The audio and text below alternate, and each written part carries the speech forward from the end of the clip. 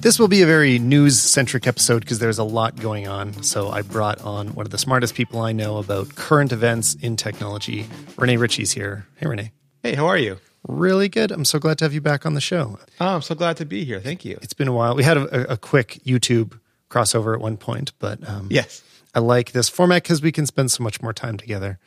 But you've been very busy. You had a lot going on, so I super appreciate you making a little bit of time for me today, because if anybody hasn't been watching your YouTube videos, there's some very big news that we're like 24 hours behind on. So I'm going to assume people know the extreme basics, that there is a 16-inch MacBook Pro that's been announced, but you have one in your hands. Yeah, it's sitting right next to me as we speak, as we talk.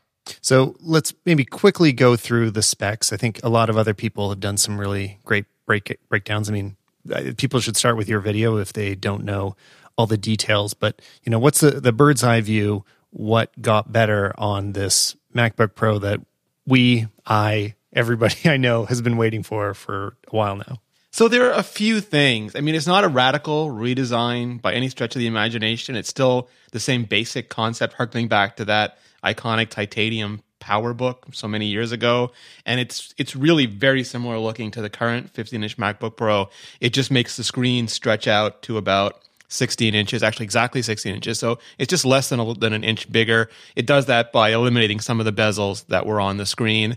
But I think like the more interesting stuff for us is that it can now go to 8 terabytes of internal storage and 64 gigabytes of RAM. Yeah. Which when you're doing big projects, I mean, that's just, I mean, you were one of the people who helped get me hooked on the C200 and shooting in RAW, and that was going to be much more of a pain than it's going to be on this machine.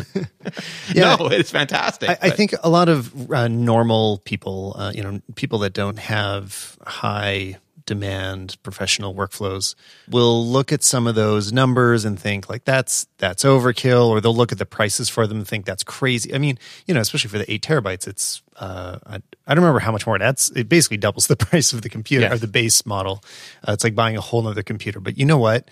I went for 2 terabytes on my MacBook, and it was the single best upgrade I made to it. I've been so grateful that I added that storage. Yeah, and it might save me more time than all the other things, because what you're not considering is it's not just the speed of having a local drive, like a really fast local SSD that, the read write off, that is amazing, but you're not plugging in hard drives. You're not carrying around extra hard drives. You're not having hard drives get bumped and then disconnected. Yes.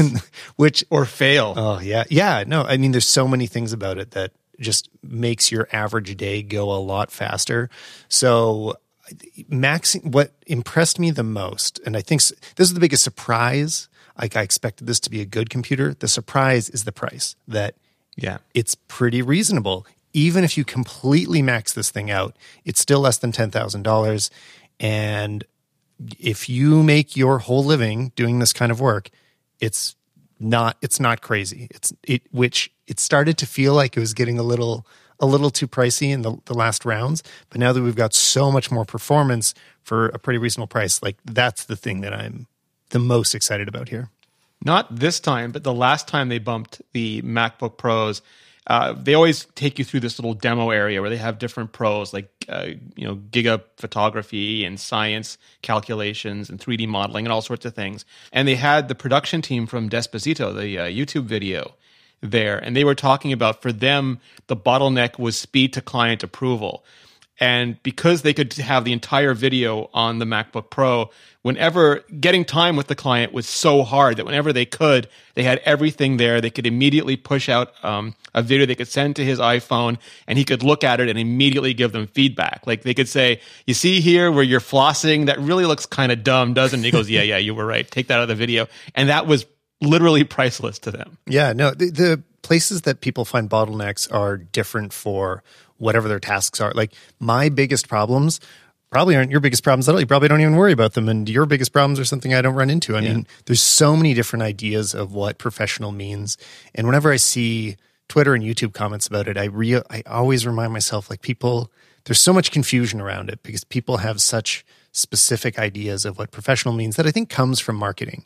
If you look at the Apple ads around this, which I get it, they make them about cinematographers, photographers and music producers. That's the sexiest thing to show in an ad, right? It looks great when people are doing that kind of work, but it doesn't tell the whole story that there are so many different ways of working. There's so many different kinds of photographers or of audio producers or of people that work in filmmaking. There's a whole stack of what you might be doing. Like the specific demands of your computer, if you are just working in like NLE, nonlinear editing like we do, where you just take footage, put it in a row, that is completely different from what you need if you're doing any 3D work at all. You know, you're much more reliant on your CPU versus the GPU and all these little things. So anyway, all this is to say, I'm so glad to see that all the specs got nice boosts and you can push them so far. Yeah, and there was a surprise I was not expecting. It was the only thing I had to add. Like I always do an outline before I go to these things, just so I know what I think I'm gonna have to handle. And I had to add a section called audio because in addition to all the other stuff, it's basically the same chipset because Intel has not released the MacBook compatible version of the 10th generation silicon yet, so there's still Coffee Lake refresh. But what they put in was this 6-speaker array with basically 2 inverted woofers. It sounds like they flattened out a HomePod, split it in half, and stuck it on either side of the MacBook because it now does Dolby Atmos audio. And I thought that was a joke. Like when they said it, I thought it was just marketing speak, but they started playing stuff like. And at the same time, they added this three microphone array to the machine, which they say is studio quality with a caveat, and that is USB microphone. Like if you're used to recording like we do with like XLR mics, it's not the same as that. But if you have, for example, a blue microphone, that was their goal. And it wasn't to replace your studio, but it was like if you're on the road and you just need to record some audio, they wanted such a high signal to noise ratio that you could, in a pinch, use your MacBook. And we heard some samples from singers, and Jonathan Morrison has put up a couple other examples of it.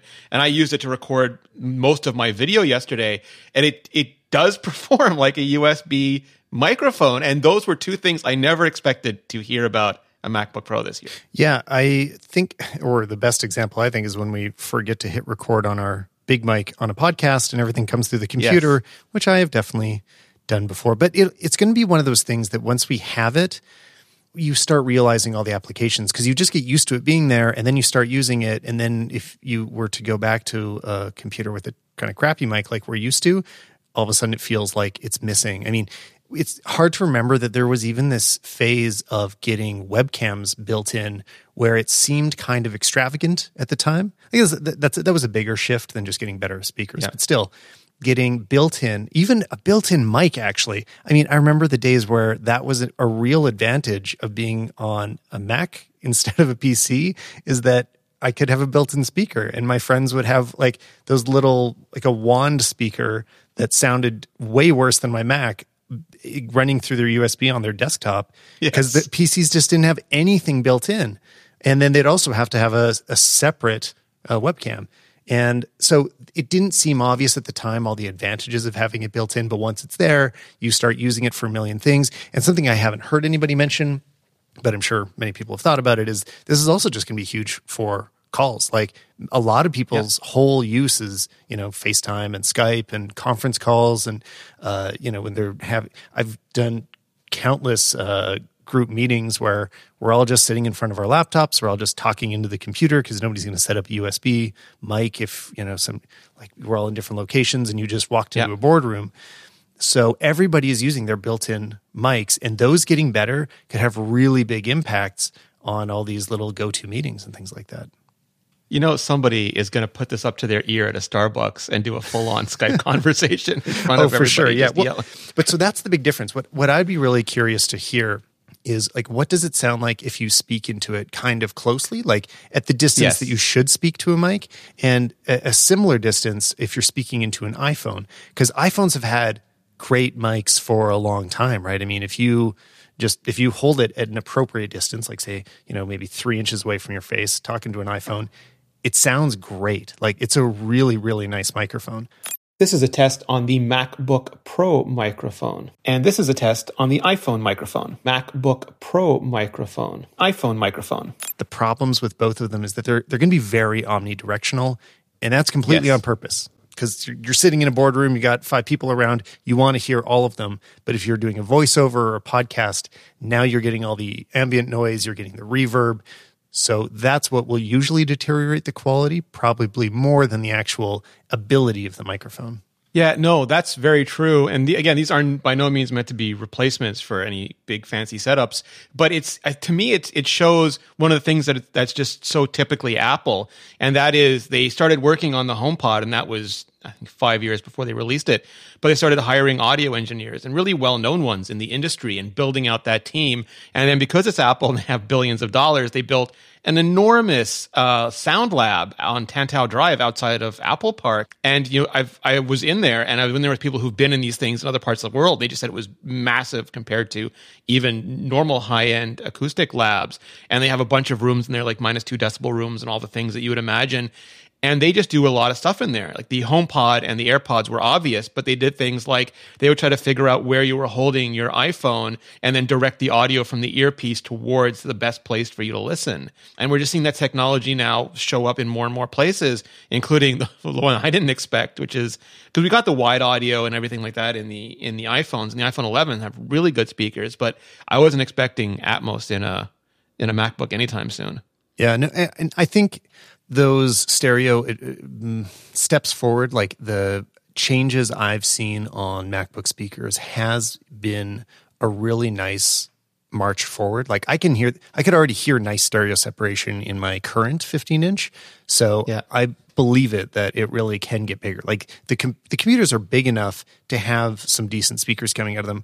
And the fact that they didn't shrink this one, that they let it get a little bit bigger, might have even led into like it not being so difficult to make great audio come out of it, because you're not trying to cram it into a smaller and smaller body.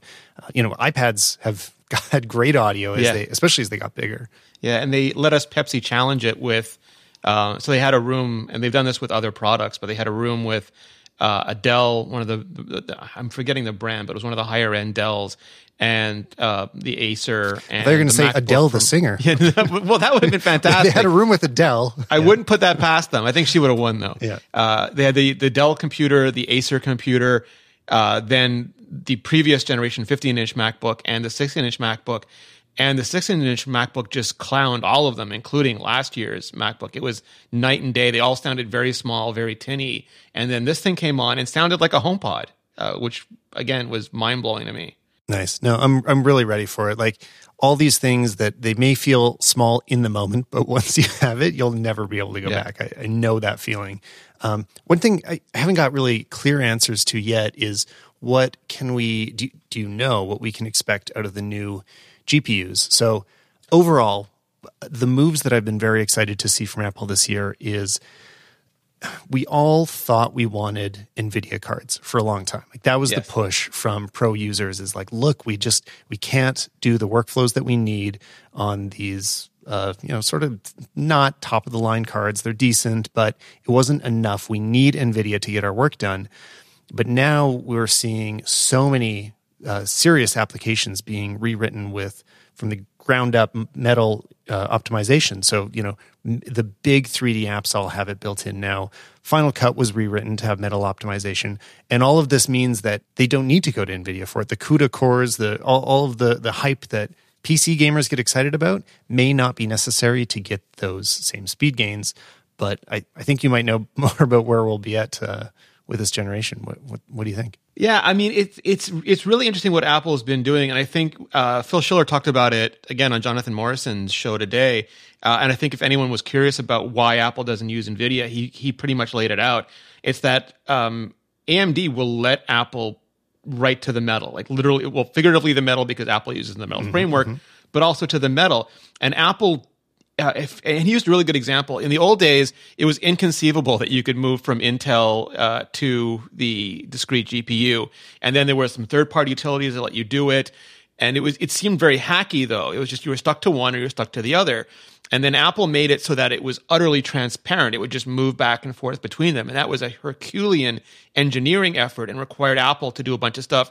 But also AMD had to let them. And I don't think it's conceivable, given how successful NVIDIA is and how much NVIDIA wants everyone to write to CUDA and write to their to their intermediary layers that they would ever cooperate with Apple. I mean, never say never, but it's just highly unlikely that Apple being successful and NVIDIA being successful, that they would work together to the same extent AMD has been willing to. And so Apple has made this thing where the graphics core isn't separate anymore. It's all running off of metal. It's all part of the same whole. And they can sort of manage where things happen and how they happen as an implementation detail. And these just escalate. So now you have the Radeon Pro 5000M 7 nanometer process, which means they're much more energy efficient, and you get much more performance per watt. I think it's 1.5 times the performance per watt compared to the previous generation, which had the Vega Pros. And you usually get like 10%, 20% improvement, but I think Apple's sticking with this 1.5 times, maybe 1.8 times performance for some tasks.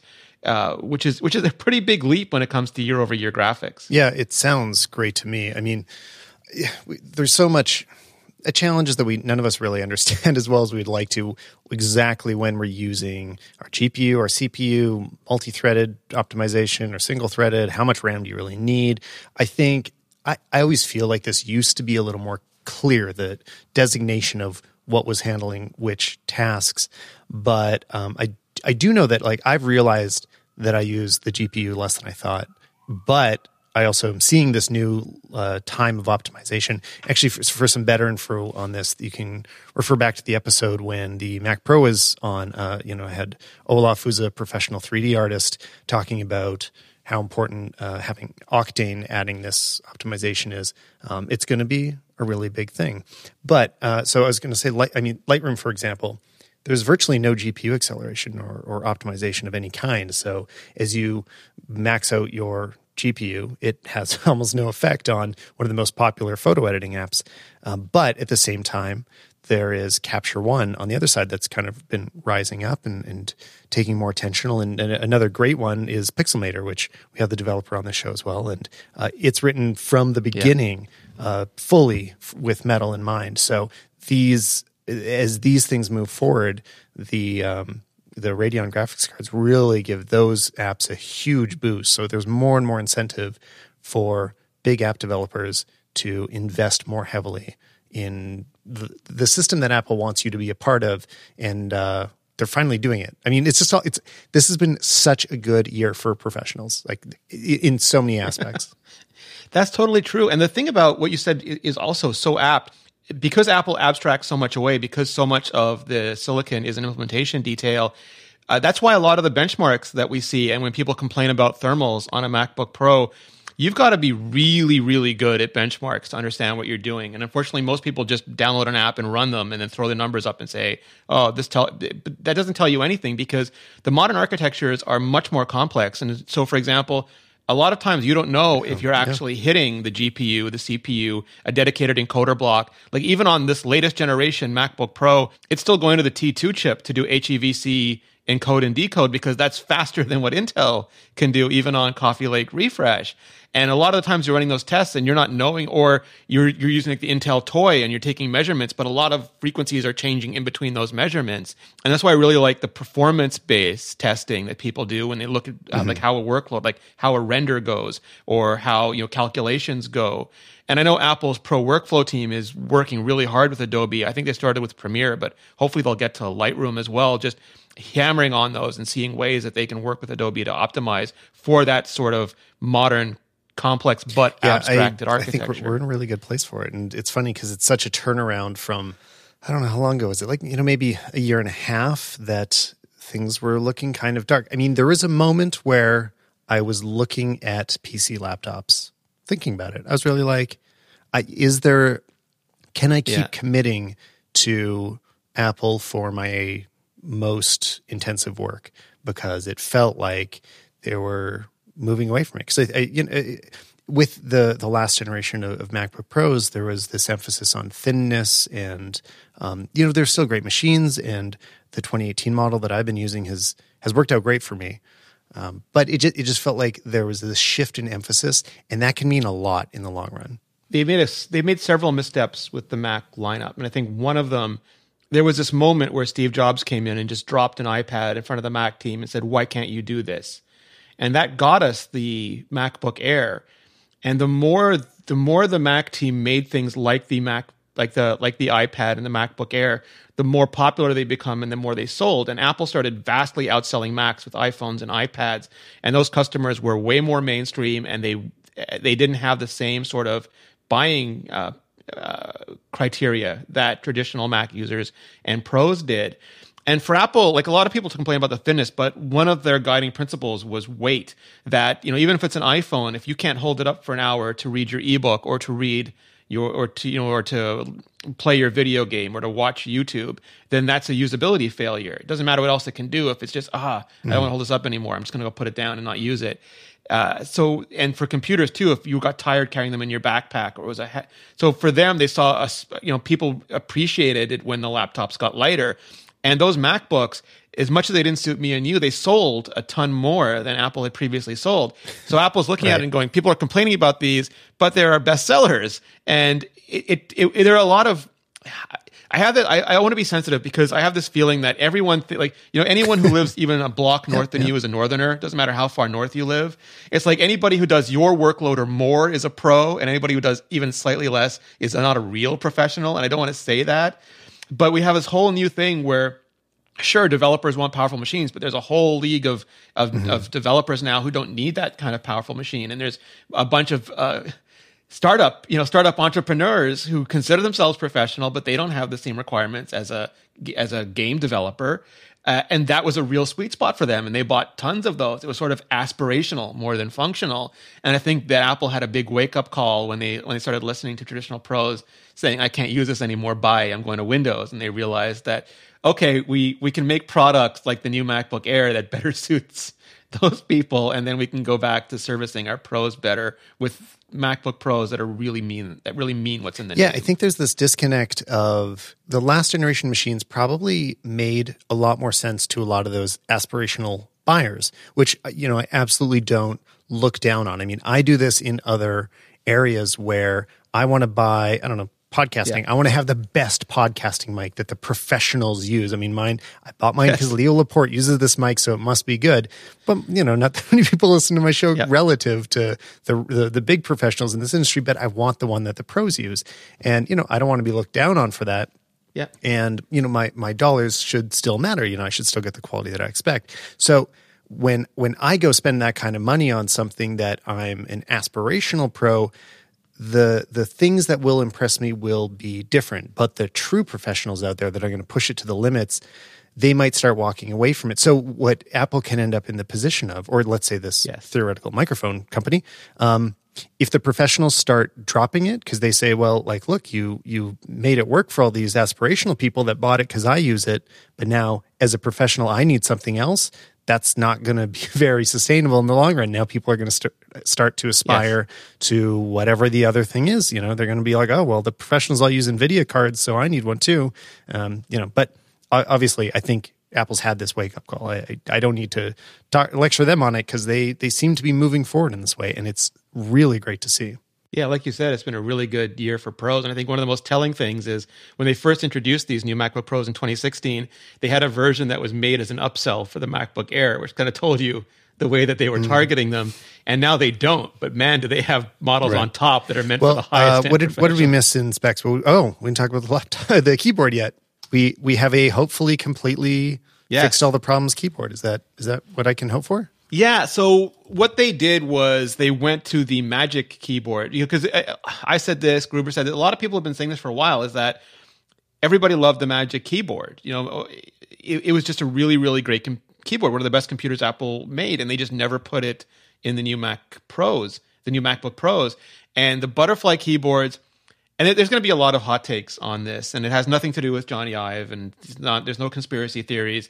It's just that Apple likes to try to reinvent things. And they did it with the trackpad when they got rid of the physical button.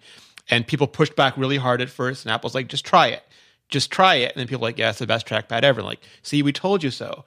And Apple gets pushed back on so often that their default position is give them a little bit of time. They'll come around to seeing it our way. It's that old Steve Jobs thing about we only take one Babe Ruth swing at a ball and we have to knock it out the park every time. But nobody knocks out the park every time. You're going to miss once in a while. And they do. And because they have this built-in resistance saying, well, give them a little while, they're going to come around to our point of view. it takes them a while to realize that no, you actually got this one wrong. So they're first, and when you get something wrong, you can either try to fix it or you can revert. Like they made the buttonless iPod Shuffle, and they reverted that in a year. There was no fixing that thing. But this, they thought, well, we still think it's better, but we're hearing complaints, so let's see if we can do X, Y, Z. And it turned out that just did not help. So they've gone back to the scissor switches. They didn't go back to the original 2015 MacBook Pro keyboard because they still don't like the way that wobbles. They wanted something that was more stable.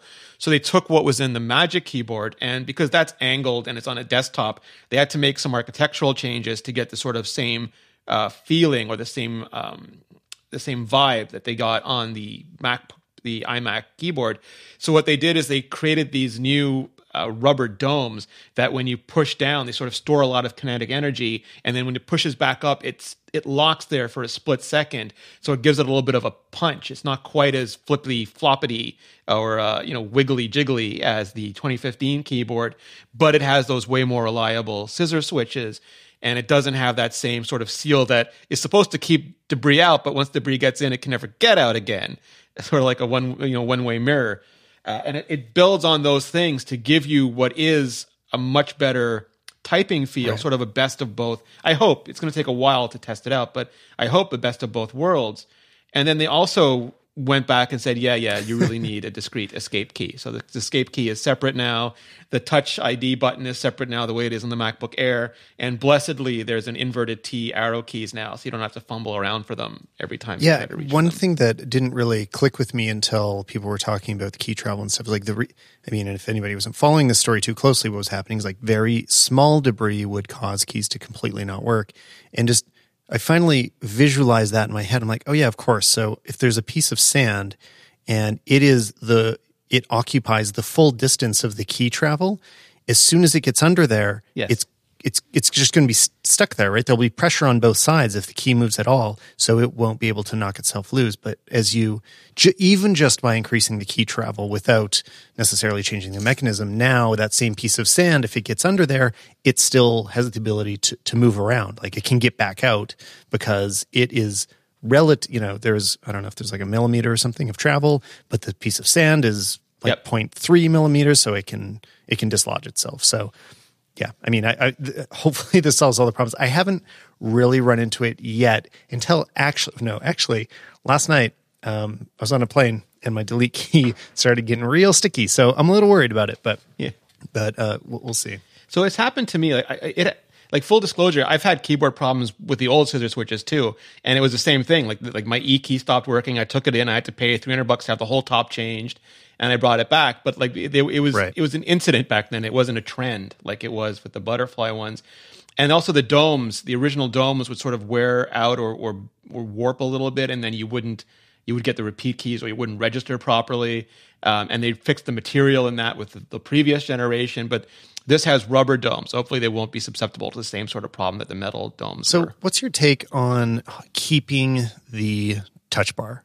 I don't think the touch bar is terrible. It doesn't bother me very often, although I think there are certain contexts where it can be an actually worse experience. But at the very least, I don't know anybody that actually sees it as better. Like I don't know anybody that would tell me they really missed it if it went away.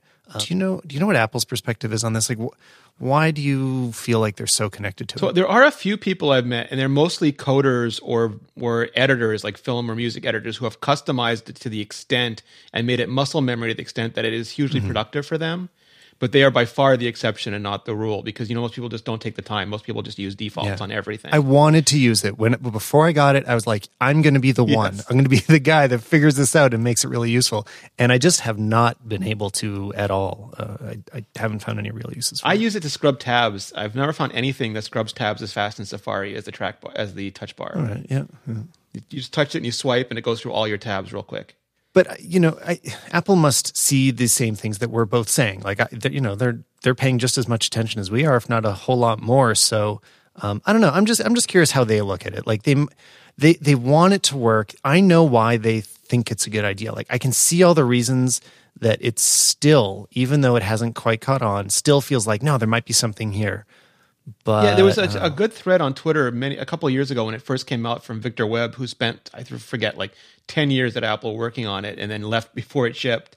But it's this huge multi-year undertaking that's part of Apple's whole Taptic system, where they, I won't get too far into the weeds on this, but there was a patent that was written about 20 years ago, brilliant woman, I think it was called sandpaper, and it was a way of making artificial textures. And I think the long game here is virtualizing control surfaces. So it'll feel like a keyboard, or it'll feel like dials for Logic, or it'll feel like sliders for Final Cut. I've always loved that idea. Yeah, it'll just be what you need, and they're just not there yet. And this is their way of starting to work through that. And I hope they would get to some form of haptic feedback at this point. Like, I was really hoping when they said they kept the touch bar that they would say, and now it has haptics. But, you know, that be beyond the really bad webcam they still have in here. The lack of haptics in here was one of my disappointments. But I think they're still building towards that. And we've seen like really PCs now, PC laptops with really big second screens that look useful. Actually, yeah, it's true. And this is still a small one, but I think over time it's going to become more important, and they're just getting their foot in there early. All right, well, I'll keep waiting and seeing. I will clarify the times that it's frustrating, just so it doesn't sound like I'm complaining about nothing. The best example is when I'm trying to, let's say, adjust the volume. Yeah. This has happened a few times. All of a sudden, I'm like, oh, music just started playing and it's way too loud and there's a lot of people around me and now I feel like an idiot. Yeah. Quick, turn it down. And I reach and I accidentally hit the brightness button. And now I moved into a new contextual menu where I have no access anymore to the volume slider. So now I have to find the way to exit that, then enter back into volume and then hit it. And then also, I can easily miss the mute button. Like, there's a lot of details about it that end up being a slightly worse experience. So yeah, no, absolutely. But glad to see the escape key. That's nice. What else are we missing? I don't want to. I mean, this is big news, but hopefully I'll have one in hand soon, so we can circle back around and I'll talk some more about this. But what did we miss? Is there any more exciting stuff to know? Oh well, okay. Here's just like one thing that I just before we got on this call, I was listening to ATP. Marco was talking about his build times for Overcast were 39 seconds on his iMac Pro and 40 seconds on the new 16-inch. I don't know what else to say about that, but that was one of the more exciting things I've seen so far. Those numbers really seem crazy to me. They have a new thermal system. So, people before complained about putting an i9 into a constrained chassis the way that they did with the previous generations. And, part of that was Intel just never getting past 10 nanometer, never getting down to 10 nanometer. But part of it was also they saw enough of a performance boost to people whose workflows were really intermittent, like people who just needed quick bursts of speed, that they didn't think there was any value in not putting them in at all. So, if they figured if it benefited some people's workflow, that was fine. But what they did with this is they have a whole new thermal system that lets them sustain peak frequencies for much longer. So it doesn't theoretically go any faster, but it can stay at a high speed longer. It's almost like your Ferrari used to be in stop and go traffic, and now there's just a little bit of highway in front of you. Yeah, I think a lot of this optimization stuff that we just see in terms of like, less power consumption, less heat per processed unit, like all these little things that just feel like they're for efficiency's sake.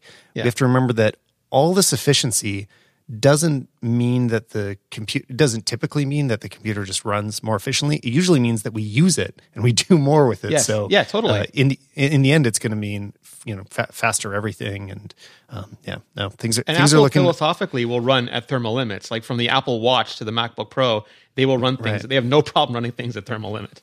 Yeah, cool. Well, okay, I'll follow up more on this once I have one. And for now, well, the last thing I think that is going to be appealing to people is the bigger battery. So they went all the way up to 100, which is the legal limit according to the FAA if you want to ever take anything on a plane. And it did make it a little bit bigger, and it did make it a little bit heavier. And Apple is willing to do that. They've done it with iPhones for water sealing and for other things over time, or for better materials. They are willing to do it when they think that it's worthwhile. And this time they thought it was worthwhile for the battery. So you can get Like it's not going to be the same when you're running Final Cut Pro, but if you're doing like web surfing, it'll take you from 10 hours to 11 hours of battery. But it also lets them run at higher voltage, and it lets them charge it at slightly higher voltage. That's what I was imagining most of it was about, because seeing one more hour of battery life isn't proportional to the size increase. Yes. But yeah, my expectation is that it'll end up being represented in performance in various ways that I don't quite understand. Yeah. I can't wait to get this computer in my hands. And yeah, if anybody's wondering, I mean, so I'm not buying one right away. I'm hoping to just review one for now. We'll see. We'll see what happens, but stay tuned. I do want to follow up though on something that is already in my hands, and I'm late on reviewing because I didn't get it at the same time as everyone else. We were in Mexico when the AirPods Pro were released, and last episode I had them waiting for me at home. I now have gotten home, received them, and traveled with them, and so I guess I have some thoughts and opinions. And Rene, your thoughts and opinions are already available online. So again, yes, check out especially your YouTube channel to see what you've had to say about it. Main thing, I'll jump right to the heart of all this. I really like them. They are they are some of the best headphones I've ever used. I'm very sad to say that the left one hurts my ear a noticeable amount. It is not comfortable, which I've heard people complain about it for years with again, Marco was one of those guys that said that the original AirPods just didn't really fit right for him, didn't feel okay. And when you hear people talk about it, you're like, oh, that's too bad for you, but they work great for me, so I love my AirPods. Now that all of a sudden I'm one of the ones that like, this kind of hurts a little bit. I really feel like I'm being left out of an amazing experience. I don't think it's bad enough that, it's definitely not bad enough that I'm just going to stop. Like I can wear them. It's not extremely painful.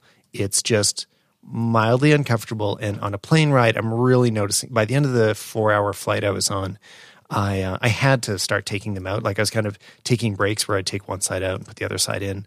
And that's just it's not ideal. And so what you're probably thinking is like, you should switch the tips because each tip might have a better fit for your ears. But the part that is at issue is the hard plastic on the wider part of the headphone. So that is just slightly pushing out little parts of my ear. It's not a lot of pressure, but it doesn't take a lot to create discomfort there. So, oh, that's terrible. I'm sorry about that. Yeah, well, so I'm going to keep wearing them. I kind of think what will happen is these will still end up becoming my airplane headphones. I do think I'll fly with them because they work. I find they work as well at noise reduction as my Sony over-ear headphones. Yes, they're probably not identical. If I like really did this side by side, which I didn't, I just I know what my Sony sound like, and they were completely acceptable in every way. I would feel confident editing a podcast or a video, which that's why I need noise canceling. It's not just to enjoy my music more, but I can't work on any audio on a plane if I don't have that. So I'm really grateful for that aspect of it. And the fact that they're so much smaller than the Sony's means I'm probably going to take that little bit of discomfort in exchange for the size. I mean, it's going to really have a big advantage being able to have that little thing in my pocket instead. But they probably won't be my everyday headphones. So the moral here is try them first in some way. Do you know what is the actual Apple Store procedure for trying these? Like, are you able to just walk in and stick them in your ear somehow? Yeah, so they're doing something similar to what they've done with Beats and with AirPods before, where they have a try-on experience where you go in and they bring out a little tray with AirPods, and you can just try them on and see if they like them. And I believe for the AirPods Pro, they'll give you different sets of tips to try as well. So you can, if the first one isn't perfect for you, you can try the different ones. So I'd recommend both doing that, but then also, the sales associate might get a little impatient with you. Leave them in for as long as you can before, exhausting the patience of your kind Apple Store people. Because for me, I don't think I would have noticed if I had just put them in for 1 or 2 minutes. It really took at least like 5 minutes to start realizing what was happening, and just kind of like use your finger to feel around your ear and just look for like pressure points. Like, is this making hard contact in places that it maybe shouldn't be? But and take them back if you do buy them and they end up bothering you. Yeah, take them back. yeah, exactly. I mean, yeah, if they're really uncomfortable for you, take them back, and don't feel bad for if you're the kind of person that always gets the pro everything, which I can fall into that trap. I want the best of the best for everything all the time. I've already admitted that about myself. I always want the most expensive best one. But you know what? This is a case where the most expensive best one may not be the right option for everyone. If they fit you, they probably are the best option. They're amazing. But you should just be aware of whether or not they do before you commit to them long term. And I'm also hoping there'll be some third party. I don't think Apple will do an official program, but because the connector is probably easily duplicated, there'll be third party foam options and other options over time. Yeah, I'm completely sure there are, and that might have an impact on it. But before I stop talking about it, I do want to weigh in a little on the audio quality and stuff. It's amazing. It has a lot more bass. It just generally sounds more present. And a lot of those biggest improvements are, I think, often come from from the noise canceling. So the fact that it is further into your ear and you're not hearing the outside world means you can listen at quite a bit lower of a volume. So I think it's stressing the actual speaker a little bit less. Just everything about it. I mean, it really comes in sounding much cleaner, especially for music. I don't find that in rocking around the city, usually what I'm doing is listening to podcasts if I'm just in explore mode. And in terms of that, I can hear people's voices just as well in previous AirPods. But in the new ones, it really makes music sound substantially better. So, yeah, they're great. I really, really like them. Just find out if they're for you before you drop the cash on them. Then you've got a new toy that I want to talk about a little bit. Since you were here last, you have massively upgraded your camera. You've got a C200 now. Yeah, I mean, it started off with, I think, you, and then Martin, and then you again, and then my friend Dave Wiskus, who runs Standard Broadcasting and has a bunch of different YouTubers, always buying all new equipment. And then we were talking for a while, and I'm mostly do A-roll, and it just looks so pretty. And I used to, I still do. I have a Canon 5D Mark III, and I have a bunch of lenses for those. And I bought the GH5 because it just made sense for me at the time. But I was starting to look at buying more lenses for it, and I really like just the way that Canon looks, just the way they do color, the way they do imaging, all of that. I love the look of it. And I figured if I'm going to splurge, if I'm going to dive in, now is a good time to do it. And you were so kind. You answered so many, I can only imagine for you, must have been the most inane questions from me imaginable, and really helped me out. No, I mean, I went through all that same stuff. Like there's a real learning curve on going to a bigger camera. And, when people I tried to get this across in the video that I did before I bought my C200, but people should really try to be as aware as possible about what they're getting into if you're about to go get your first really big camera upgrade. Even if that just means that you're moving to full frame from a Micro Four Thirds camera, it can mean a lot of big changes. Your tripod has to get a little bigger. You have to get new lenses. Like you have to be ready for it. You have to be ready for the file size. So now your hard drive expectations change. Like it affects the whole stack, your whole workflow, your whole life. So it's really good to be prepared for this stuff. Yeah, and I'm just touching the surface. Like I've just started trying to shoot in RAW, and the first video took me probably 8 times longer than it usually does, and just trying to get it in, trying to get it out. But I'm enjoying it. Like, it's just so much fun to work on all this stuff. Have you had any big disasters with it yet? Like I ran into a few times where I just did RAW wrong when I first got it. Yep. Have you had any big problems? I did, and I managed to salvage it through cloning like projects and rendering it out and pulling it back in. It looked great in Final Cut, and I just couldn't get it out of Final Cut. I think because Final Cut was in HDR, and I did not want to upload in HDR because I didn't know how well YouTube would support it, and I tried to put it back into SDR, and then it just looked like a gray mess. Yeah, we're in a weird in-between place for HDR stuff. Like we haven't quite hit the point where it makes sense for average people to, YouTubers to kind of work in that space a lot of the time. There's a lot more work that goes into it, and then you don't really know how people are going to experience it when it comes out. Yeah. But it's obviously the future. It's not evenly distributed yet. Anyway, yeah, I mean, I'd love to hear more about it as you go along your journey of jumping into a bigger camera and when it feels right for you, because you still shoot a lot of your B-roll on the iPhone. Is that right? Yeah, I do, and I have mixed feelings about it. On one hand, it's really convenient. I can take it almost anywhere. I don't need a lot of equipment. I don't need any setup. I can get the files off it if I have an adapter. If I don't have an adapter, it's usually very good about consistent color.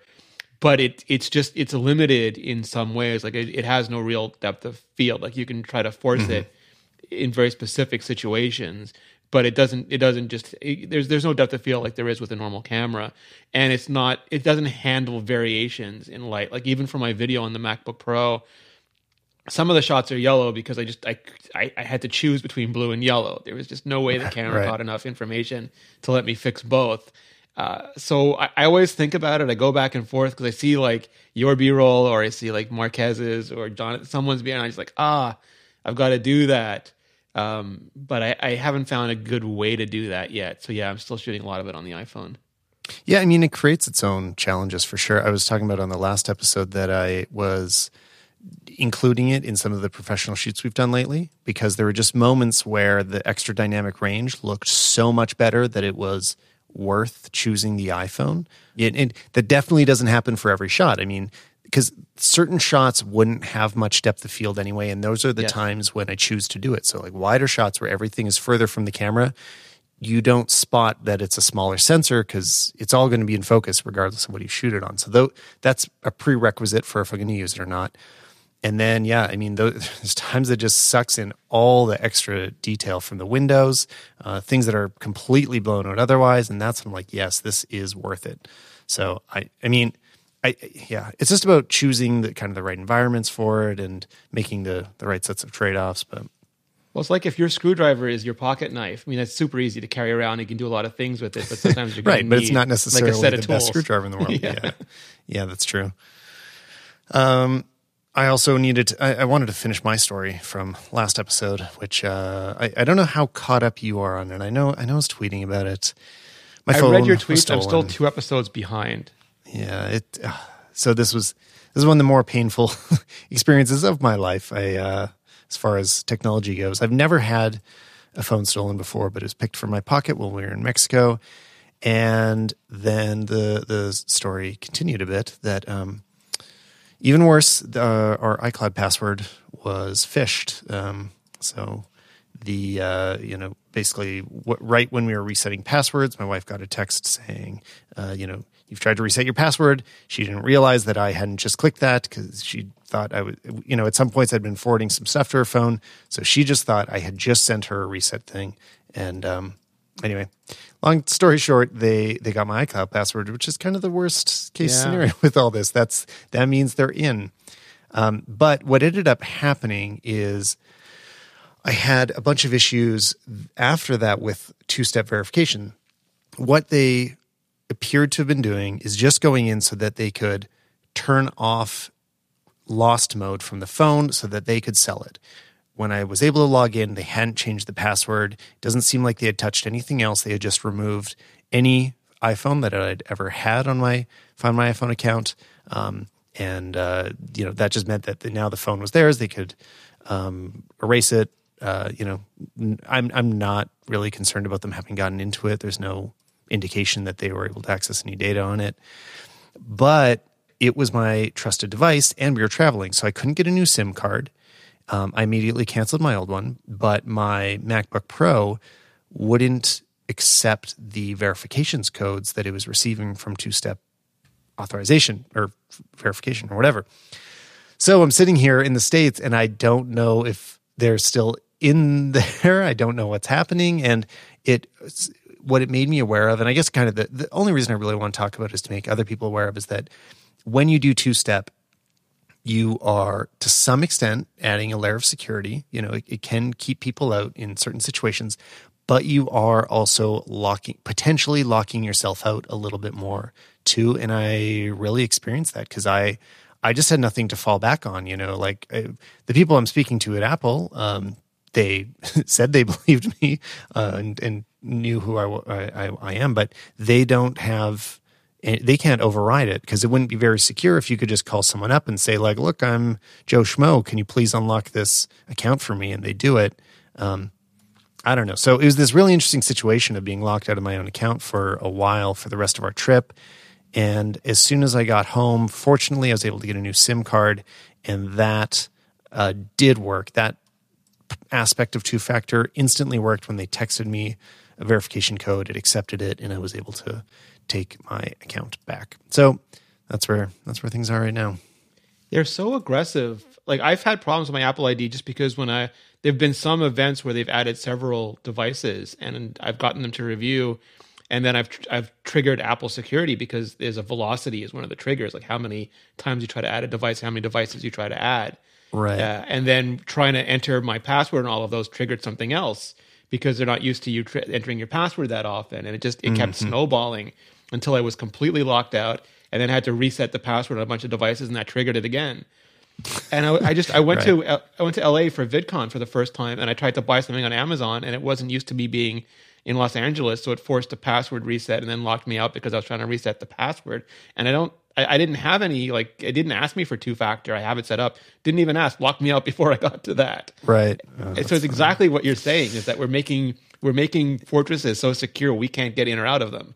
Yeah, and it makes me realize that, not realize, I already knew this, but it reminded me that, like, security is not at a perfect place yet. And yes, as we lock down certain aspects in all the right ways, like opening and closing a phone, I feel like is in a really good place. Like I trust that system pretty well. It's so funny that it feels like the whole issue with San Bernardino felt like a real PR coup for Apple, because seeing like, oh, the US government can't get inside an iPhone really makes the iPhone look pretty good, right? It makes it feel like, oh, if it's secure enough for the US government, then it's secure enough for me. But then on the other side, the real security risks are, well, they're you, first of all. I mean, that's how they got to us, is through social engineering and just sort of making us feel stressed and panicked and do things that, we wouldn't otherwise do, click links that we'd usually be smart enough to avoid. And it's the holes that they're going to get in through are not necessarily where you expect. Yeah, no, absolutely true. And you're going to get caught and the worst part is that the triggers for the security stuff happens when we're traveling and it's are least able to handle them. Yes, exactly. Yeah, and that's what they're counting on. So, yeah. But let's end today on a up note. We've got Disney Plus that was released recently, and of course Apple TV Plus, which was a little bit earlier. But I'm just catching up on both of them now. In traveling, it was. And getting locked out of my Apple account, my iCloud account, I wasn't able to watch Apple TV until recently. So now I've finally been able to sample some of the shows. So I guess we'll start there before Disney. I got to watch some episodes of C, and I liked it. And I can't tell yet how much other people. C doesn't seem to be the one that as many people are talking about, but I think it's pretty good. I don't watch a lot of shows because of time, but I was like, look, I want to know where Apple is with their TV stuff. Like, how did they handle this release? And you know what? It seems pretty great based on that one show sampling. I've watched the first 3 episodes of C, and I appreciated it more because Steve Aquino, who's a really good writer, he does a lot of accessibility stuff, sort of shared a lot of thoughts about how Apple had engaged with the community. Did he tweet about it? Is that the tweet that I saw? That's exactly when I was like, look, I got to watch it now. Because seeing the behind the scenes stuff was so interesting. I think Tim Cook retweeted it, and it totally worked on me. I'm like, wow, this is really amazing how thoughtful they were about the implications of the whole world losing their vision and being connected to the current community of people that aren't able to see or have limited visibility or all these issues. Is really amazing. I've checked out the first 3 Dickinson episodes, which is wild because it's a historical drama done as a modern show, and the morning show. And not to be too geeky about it, but both Apple TV and Disney Plus, the quality they're pushing, the bit rate they're pushing, the HDR 4K, but just the amount of bits they're sending is amazing. It looks so absolutely. good. I mean, I've had this issue with other streaming devices where Actually with HBO and stream Game of Thrones, like I know how expensive this show is to make, so it should look amazing. And when it looks kind of crappy, I'm very disappointed. And yeah, I found that the best example is that one episode that everybody complained about of Game of Thrones, the Long Night. I don't remember the exact title, but the very dark episode. I found all of those issues were a mix of compression, HBO not pushing out a high enough quality video, and then also people's TV settings being too dark. I don't really think this was, well, it was the director and cinematographer's fault to the extent that they didn't predict how bad people's TVs are. But that was really the problem, I think. And it feels like right out of the gate, both Apple and Disney want to impress everybody with the quality, and it looks really good.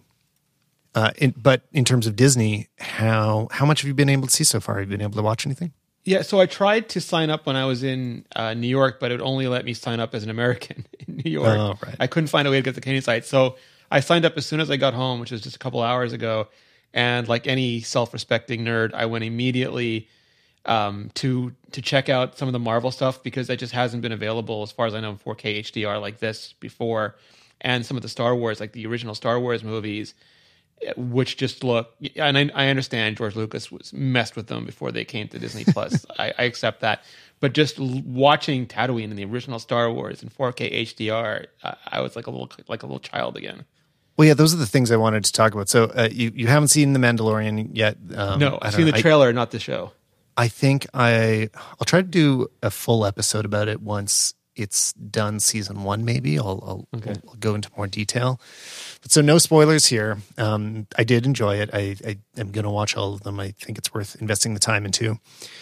And then I went straight to the restored Star Wars, the original trilogy. And this is by far the best looking Star Wars I've seen. Maybe I didn't do a side-by-side, but at least on par with the fan restored one, which I'm forgetting the name of right now, but where they compiled all of the best scans and did all the restorations themselves. That has always looked really fantastic. This looks really, really good. And it reminds me how well this film holds up visually. The little details that makes it look 70s are not a problem and don't interfere with anything. Like the amount of quality that's held onto there is just incredible. And if you haven't watched Star Wars for a while, now's the time. It's amazing because it's 35 millimeter, I think it was 35 millimeter, and practical effects, whereas the prequels, which also look, as best as they possibly could, was shot in 2K and has, I think Pitch Meeting called it Sony PlayStation 2 graphics. Yeah, unfortunately. I mean, and you can't...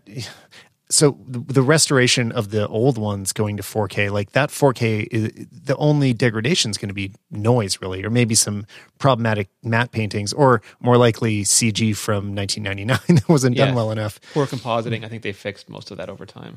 Yeah, actually, the compositing fixes look like some of the best restoration things that happened in the 90s, but it's things like Jabba confronting him, Han in front of the Millennium Falcon. Those are the things that, I don't know. Oh, and also, I guess I have more Disney things. I went to Disneyland in between, and I got to see the what's it called? The real Millennium Falcon. Oh, nice.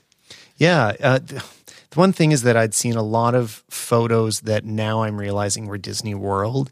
And so seeing the Disneyland thing, I'm like, oh, it's actually quite a bit smaller than I realized what they had set up there. So from my own expectations, I was slightly disappointed in the scale of it. But obviously they did a great job because it's Disneyland and that's what they do. But yeah. No, that whole thing is really. I think they've only got 1 or 2 of the sections open, and it's just going to keep populating almost like the Galactic Empire over time. Yeah, I did see the map, and it does look promising. It's going to be cool. The Millennium Falcon ride, I'll say, okay, that was actually more disappointing. I enjoyed walking around a lot. Like, I really loved just being in the Star Wars world. Yeah. And even getting in line for the ride, like as you feel like you're walking on the Falcon and you're in those hallways that you know so well, that's an amazing experience. In terms of actually feeling like you're driving it and stuff, I don't know. They're leaning so heavily on these screen experiences where it shakes you around, and those make me feel a little nauseous. Okay. And I'd love some more real life rides, but But it was fun. Anyway, there'll be a lot more Star Wars to come very soon because, there's more Star Wars coming right up.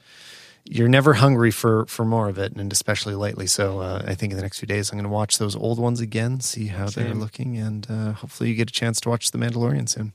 Yeah, I'm going to watch it tonight or tomorrow night. Rene, thanks so much for coming on. I'm glad we could do this again, and hopefully we can do something on YouTube sometime. Yeah, thank you so much. Literally any time, man. You're a genius and an absolute pleasure to talk to. Thanks, man.